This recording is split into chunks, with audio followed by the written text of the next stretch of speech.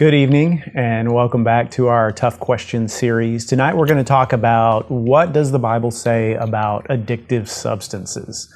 This is a little different topic than we've been dealing with lately, but it's an important one. First of all, America clearly has a problem with this. Half of all adults have a family history of alcoholism. Today, opioid overdoses kill more people every year than car accidents and gun violence combined. The financial cost of addiction is estimated at $600 million a year in the U.S. alone, and half of that amount, $300 million, is due only to treatment for smoking, people who are chronic smokers. Now, the Bible doesn't talk about opioid use. The Bible doesn't talk about smoking tobacco, but it does say a lot about alcohol. So that's what I'm going to focus on as a way of looking at the Bible's view of addictive substances and how to make decisions regarding that period. So what I want to do is talk about everything the Bible has to say about alcohol. You might be surprised at what the Bible has to say. I'm really not interested in what society thinks about this issue. I'm really not interested in what our Baptist forefathers thought. What I really want to focus on is what does the Bible say and how we apply that to two big questions. Number one, should I partake in these substances? Should I drink alcohol, for instance? And number two, what is my responsibility to other people regarding this? It's not just about my own decisions and how this affects my body and my mind, but how does it impact others and what is my responsibility? Now, let me just encourage you, because this is a complex issue and because the scriptures have a lot to say on this, please watch the entire message and don't take one part of it out of context. If you have a strong opinion on this issue already, you're probably going to really agree and want to say amen to some of the things I say and really be upset about other parts. My request of you is listen carefully, weigh what the scriptures say. If you disagree with me, as always, I welcome your comments, your emails, your phone calls. I'd love to discuss this further. I don't think I know everything there is to know, but my earnest desire is to really examine what the scriptures say because this is a key issue. So, let's start with what the Bible says about alcohol. First of all, wine is talked about frequently in the scriptures. You see this, if you read the Bible at all, you see it frequently. The wine in biblical times, in the ancient world period, not just in Israel, wine was the drink of celebration. I don't think people in the ancient world drank wine every day, but whenever they were celebrating, they would bring that out. That was a big part of celebrations. Wedding feasts, for instance, holidays. It was also a drink of sacrament. So on holy occasions, it was something you used in part of holy celebrations, not as a means of getting drunk. That was a pagan idea. But for instance, Passover, the cup they drank, the disciples and Jesus drank at the Last Supper, was a cup of wine. Okay? Jesus, in John chapter 2, turns water into wine. That's the first miracle recorded in Scripture. And I know that as a young man, I heard some people, some old school Baptists say, well, I heard that alcohol was really more like grape juice. They had it watered down so much, it was more like grape juice. Jesus didn't make actual wine. And that's baloney. That's clearly wrong. The Bible says that the master of the feast, who was an expert on these kinds of things, tasted it and pronounced it the best wine he had ever tasted. So Jesus made actual wine and made good wine. Here's a couple of other scriptures you may not be familiar with. Psalm 104, verses 14 through 15. God makes grass grow for the cattle and plants for people to cultivate, bringing forth food from the earth. Wine that gladdens human hearts, oil to make their faces shine, and bread that sustains their hearts. So the Bible literally says that God is the creator of wine. God is the creator of fermented drink. And He gave it to us as a gift. He gave it to us as a way to gladden our hearts, just like He gave us good steak to eat on a Saturday night, or watermelon in the summertime, or ice cream, or any other treat you can name. Wine and alcohol are gifts from God to gladden our hearts. 1 Timothy 5:23, these are the words of Paul to his protege Timothy, and he says, "Stop drinking only water and use a little wine for your stomach and your frequent ailments." I can almost guarantee you've never heard a sermon about that in a Baptist church. But on the other hand, there are also many scriptures that warn against drunkenness. Proverbs 23, 31 through 35 is a little longer, but it's so picturesque. I need to read the whole thing for you. It says, "Do not gaze at wine when it is red, when it sparkles in the cup, when it goes down smoothly. In the end, it bites like a snake and poisons like a viper. Your eyes will see strange sights, and your mind will imagine confusing things. You will be like one sleeping on the high seas, lying on top of the rigging. They hit me, you will say, but I'm not hurt. They beat me, but I don't feel it. When will I wake up so I can find another drink?" And if you've ever been drunk before, or if you've ever been around drunk people, you know that's an accurate description of the experience of drunkenness. And the Bible is condemning that. It's saying, don't let that happen to yourself. Don't get involved in that. Ephesians 5:18 is one that I turn to often in thinking about this issue. Ephesians 5:18 says, "Do not get drunk on wine, which is debauchery.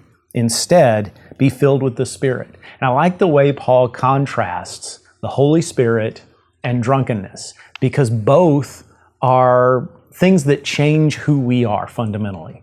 When you're drinking, you become someone different. So you lose inhibitions. Your personality shifts. In the same way, when you're under the authority and the influence of the Holy Spirit of God, that changes who you are. You become more bold. You become more wise. You become more conscious of your own sin. You become more humble. See, both alcohol and other addictive substances and the Holy Spirit change who we are. The difference is the Holy Spirit changes you into the person you should be, the person Jesus created you to be, whereas alcohol does something very different. I don't know anybody who says, "I'm a better person when I'm drunk." At least if they're aware of how they act when they're drunk. We'll talk more about that in a little while. And here's one more scripture. Romans 14:21. "It is better not to eat meat or drink wine than it is to cause your brother or sister to fall." It's not saying that it is a sin to drink alcohol. Again, people in biblical times drank. It was not the idea of abstaining was something so rare that people who abstained usually did so as a result of a vow, like a Nazirite. So Paul's not saying it's a sin to drink wine. He's saying if your drinking, your choice to drink, causes someone else to sin, then you shouldn't drink at all. You should prefer abstaining from something which is a gift from God to doing something that would cause someone else to stumble. In other words, your choice to drink or not to drink, your choice to smoke or not to smoke, your choice to engage in these behaviors comes down to not just how it affects you. So the question is not just, can I handle it myself? The question is, how does it affect others who see me, others who are around me? So let's just ask that first question. Let's answer that first question. Should I drink or not? Well, let me be frank. If you're a teenager, the answer is obvious. No, you should not. First of all, it's illegal.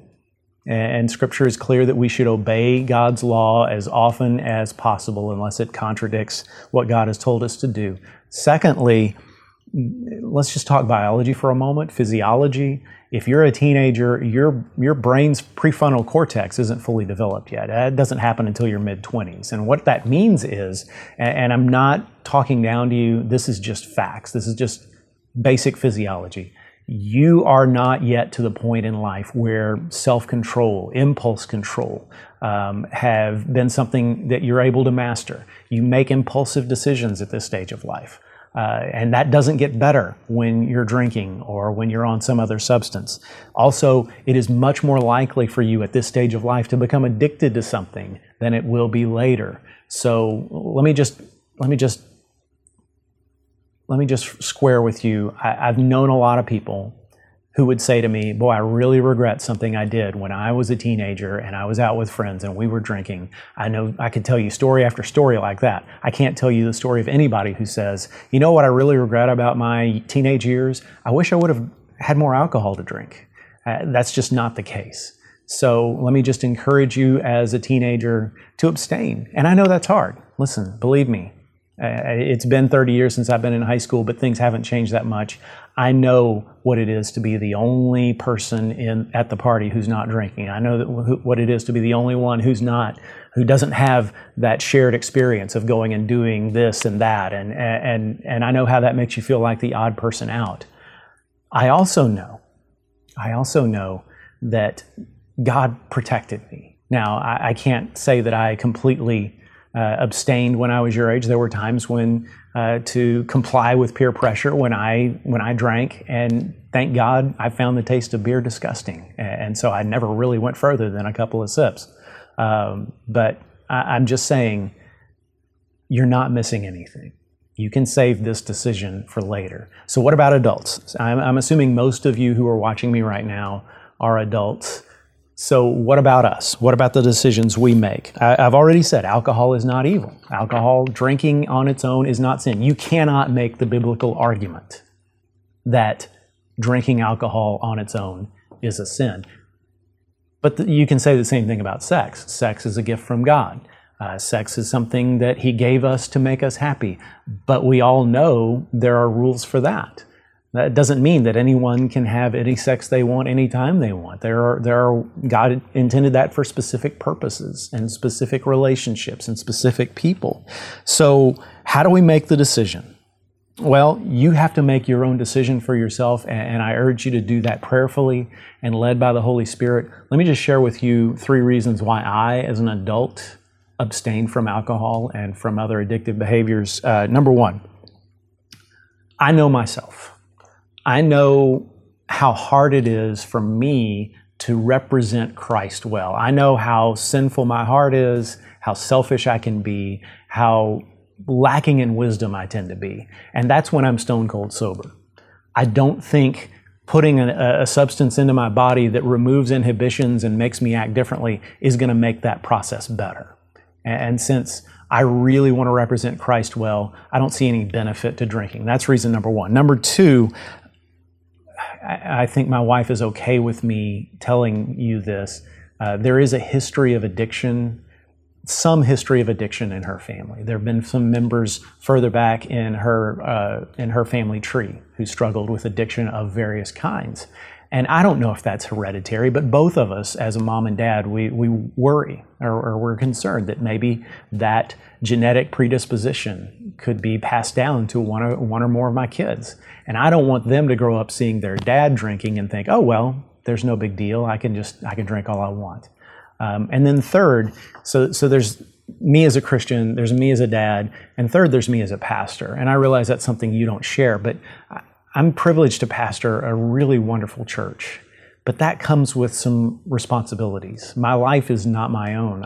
If someone sees me publicly drinking, certainly if anyone sees me drunk, that's going to be a big problem for me as a pastor. That really hurts my ministry and the ministry of the entire church. But even if they just see me with alcohol, that may cause someone to stumble, someone who struggles as an alcoholic or with another addictive behavior. I have to think about these things. For me, the reward that comes with drinking is not worth the risk of those 3 factors that I named.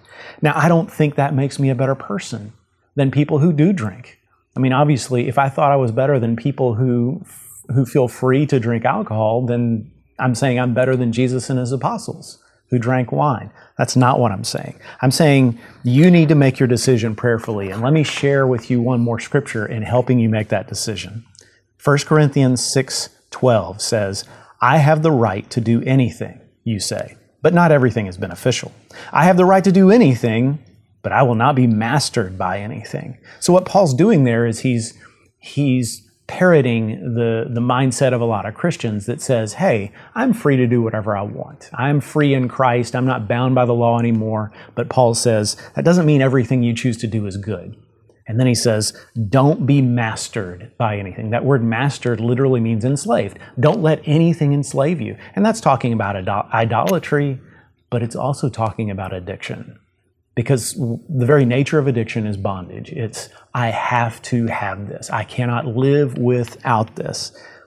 And I want to say something right now that I passionately believe. And that is that America, perhaps more than ever before in its history, America has a serious problem with alcohol today. The reason I say that, alcoholism rose in the U.S. by 49% in the first 10 years of this century alone. 49% in 10 years.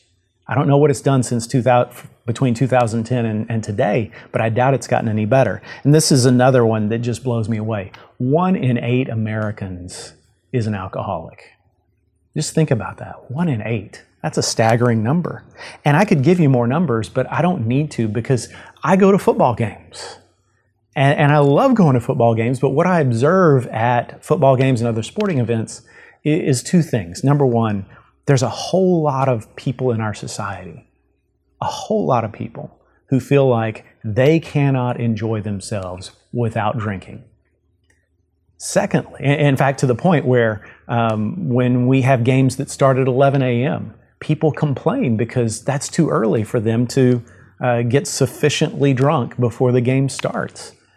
And that's a problem. They feel like they can't enjoy themselves without it. Number 2, people today, a lot of people, this is what I observe in the stands around me, don't realize how ridiculous they behave when they're drinking. They just don't understand. And I know this because I see these people apart from football games sometimes, and they're good people. They're people who are educated, people who are trained, people who have responsible jobs and are good moms and dads. And these are people who are high-functioning individuals, and yet they go to this game, and for 4 hours, they act like a moron.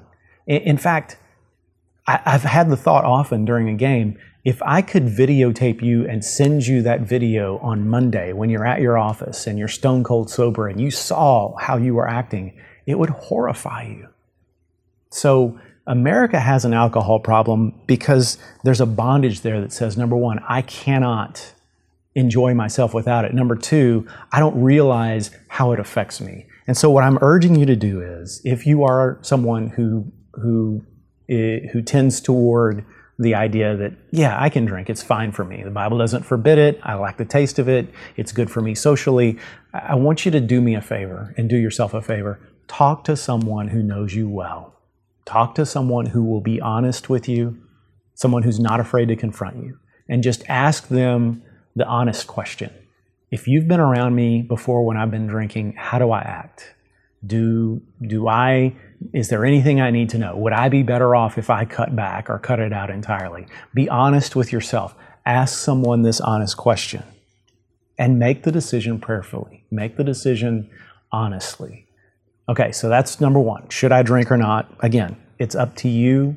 It's between you and the Lord, but make it responsibly. The second question, though, is what is my responsibility to others? Again, it's not just about I can handle it. How does it affect others? Your decision, your choice.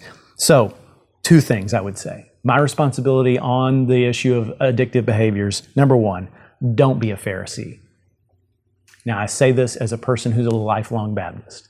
I never heard a sermon about alcohol growing up, but I knew what the expectation was. It was pretty obvious. And if I didn't know, then other people, non-Baptists, told me what I was supposed to believe about this subject. And honestly, in my grandparents' generation, this was something that was talked about quite a bit more. In fact, if I preached the message in a Baptist church that I've been delivering to you 50 years ago, I'd probably get fired, because people 50 years ago in Southern Baptist churches expected a message that was completely against alcohol, that condemned the practice, that condemned anyone who engaged in it. But that didn't make that generation of Baptists morally superior. I mean, let's be honest, a lot of Southern Baptists of that generation also supported racial segregation. They were good people in many ways, but they were flawed. So being anti-alcohol or abstaining from alcohol doesn't make you morally superior. Don't get that idea in your mind. The reason I'm saying all this is I think our church, in fact, I know our church and any church needs to be a safe place for people to come and say, I'm struggling with addiction and I need help. No one should ever feel ashamed to be able to, should never feel like, well, I'll be judged, I'll be rejected. Even if you've been a member of the church for 40, 50 years and you've kept this to yourself all that time, you should feel free. You should feel free to come to a trusted Christian friend, to a deacon, to a life group leader, to one of us on ministry staff and say, hey, I know you don't know this about me. I've been keeping it hidden, but I've been struggling with addiction and I need help. And you should know going in that when you say that, what you're going to receive in return is love and support and true help. So, number one, don't be a Pharisee. Let's make our church that kind of congregation. Number two, be courageous enough to confront. So don't judge, but at the same time, that doesn't mean live and let live. We need to be courageous enough to confront those who are struggling with addiction and maybe aren't honest enough with themselves to admit it. And I'll tell you a story. A couple of years ago, I was going to preach on this very subject. It was part of a series I was doing on Sunday mornings, and I remember I went out to eat with my wife, and Carrie and I were sitting there talking about the sermon series that was coming up, and I was telling her, yeah, I was planning to do one on addiction, but I'm not sure I should. I was having second thoughts about preaching on this subject. And I didn't realize this, but our waitress had walked up right before that. And so she overheard me say those words, and she interrupted me. And she said, oh, you should definitely preach that sermon. Now, this waitress knew that we went to that restaurant pretty frequently. She knew that I was a pastor. And she proceeded to tell me, she said, my dad is an alcoholic. And he's gotten in fights when he's been drunk. I've had to bail him out of jail. When he's drunk, he's no fun to be around. I won't bring my daughter around. If we show up at the house and he's been drinking, I take her home because he's so mean, he's so scary that it terrifies his granddaughter. And he loves this girl, but when he's drinking, he's a different man. And she said, and I've tried to talk to him, but he doesn't believe me. He doesn't believe that he acts this way when he's drinking. She said, I just wish that somebody his age, a fellow man, would confront him and tell him the truth. And I just wonder how many people we know who are like that. People who we see them and we see the signs of addiction and we say, well, it's none of my business. You know, I've got my own flaws. How dare I get involved? But love means getting in someone's face sometimes. It's not just being nice. Love means bearing each other's burdens, and part of that is rebuking those who are struggling, rebuking those who need to repent. So pray for the courage to confront and speak words of honest truth. Now let me just close by saying this. Scripture tells us that once upon a time, you and I were in bondage ourselves. Whether you've ever struggled with physical addiction or not, we've all known the bondage of being slaves to sin. We were mastered by our sin nature. We could not help ourselves. We tried to be good, but we couldn't help ourselves. We were stuck. And God could have looked the other way, just like we pass by people who need to be confronted and decide not to get involved. God could have made that same decision, but He did. He intervened in the most powerful, personal way of all. He actually took our bondage upon Himself. He became sin. According to 2 Corinthians, He became sin. He who knew no sin became sin so that we might become the righteousness of God in Him. In other words, He brought us freedom by putting Himself in bondage. Let's live in that freedom. Let's enjoy that freedom. Let's rejoice in what Christ has paid such a high cost to give us. Isn't it good to serve a God who loves us that much? Isn't it good that the news we have to give is good news? Y'all have a great week. Continue to stay safe. Keep each other in your prayers and keep checking on one another. And just know Christ loves you more than you can possibly know. God bless you. Have a great week.